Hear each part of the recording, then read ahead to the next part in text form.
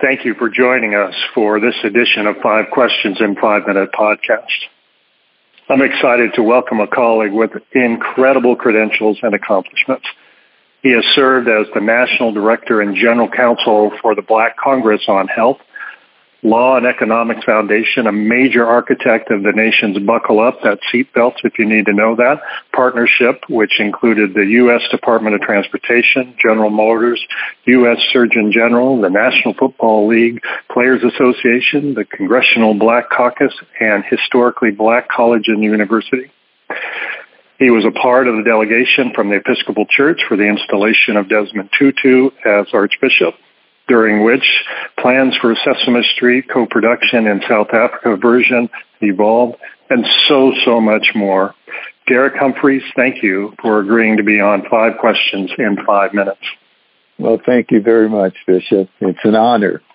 Well, thank you, and it's great. So let's start with the questions. First one, and remind you get about a minute for each one of these. So where did you grow up, and what did you love to do as a young person?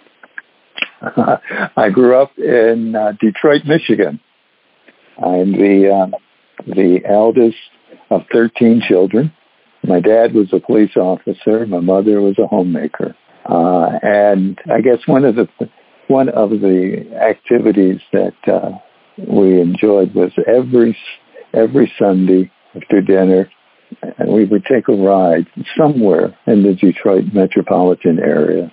And it was our way of getting to know the Detroit metropolitan community and how expansive it is. And so our dad was very creative. He had to figure out how you get 4 children together, or 5 or 6 and 7. And he and my mom were just very creative about raising a large family. That's great. All right, question number 2. What was your first job? And I'm really talking about your first job. What did you like, dislike, and learn from it? So you can, in your youth or whenever, what was your first job? What did you like? And what did you dislike? And what did you learn from it? The first job in a climate like Michigan is, was to learn how to shovel snow.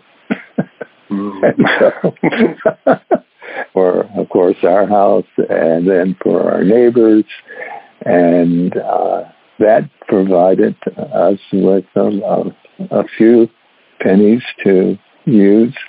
And so when we made the money, we came back and gave it to our mother, and she put it into a tin, and that's how we saved up money for special opportunities, particularly at our church, St. Cyprian's Episcopal Church in Detroit. And so she saved that money for us. And we also learned that if you got up early enough on a snowy day, you get an opportunity to shovel the same walk twice. Once before going to school, and then second when you come home from school. And so that was good. My second job. I appreciate your entrepreneurial spirit there. Yes, please go ahead.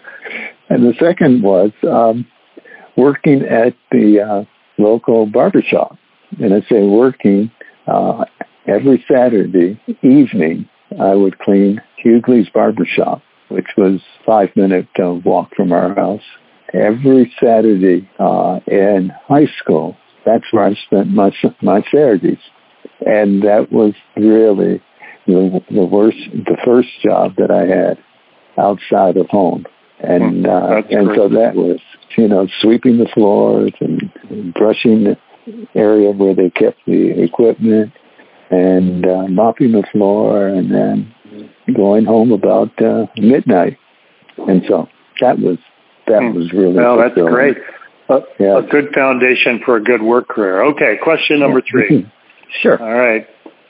Who is a favorite actor that has portrayed an attorney? We didn't look at television a lot.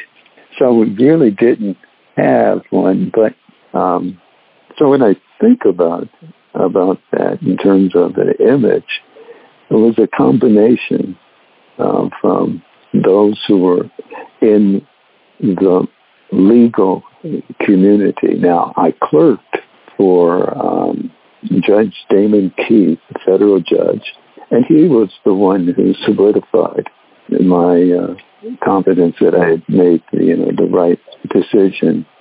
As you can imagine, with that background of police officers, my father was saying, you ought to become like a police officer. and so it was really kind of mixed. A combination. Yeah. It was. Yeah. And Bishop, we didn't really look at a lot of television.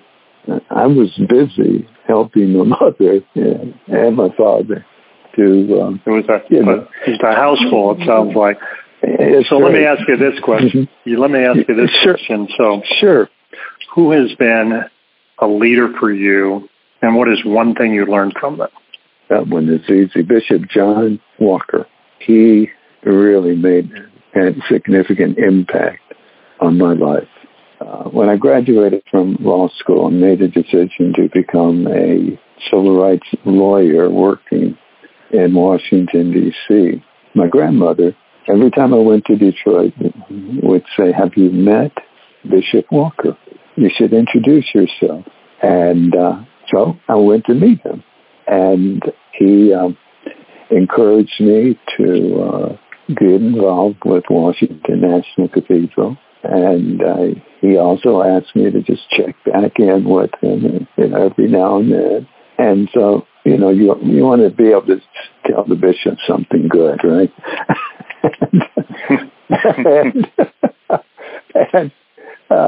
So I went over to the cathedral sometime after that conversation, and that began, I want to say my career, but it's really my commitment to the Episcopal Church. And I became an usher. And 2 years later, Bishop Walker called me, asked me to come to his office. And he said, we're going to have a change in a head usher at the cathedral. We'd like for you to consider it. And I said, well, I hadn't thought about it. And so I became head usher, the first African-American head usher at Washington National Cathedral. And from there, I was also elected to the chapter, the board of directors at Washington National Cathedral. And that was just an incredible experience. And when you walk through the cathedral, through the great choir, the names of the members of the chapter are on the chairs. So that meant that I had a chair with my name on it, which had never happened before. Yes. All right, Derrick, let me ask you one last question here. Sure. Okay, so here it is. Mm-hmm. What would people who really know you say is your passion?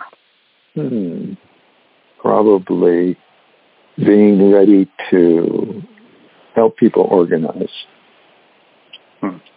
to be involved. And I guess it's just find something that, you can help, where you can help others. I've always been focused on helping people, and just from being an usher to being elsewhere. Mm-hmm.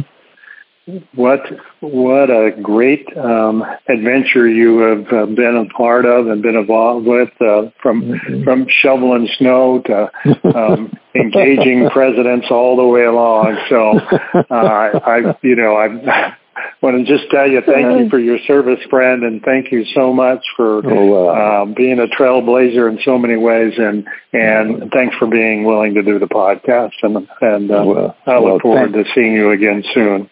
Well, thank you very much. It gives me really, I'm honored that you would asked me to do an interview with you. Richard, thank you. Well, thank you. Thank you so much, Derrick, and I look forward to seeing you again soon. Okay. And thanks for doing this. Blessings to you, friend. Be well. And to you. Thank you. Okay. Take care. Bye now. You too. Bye-bye.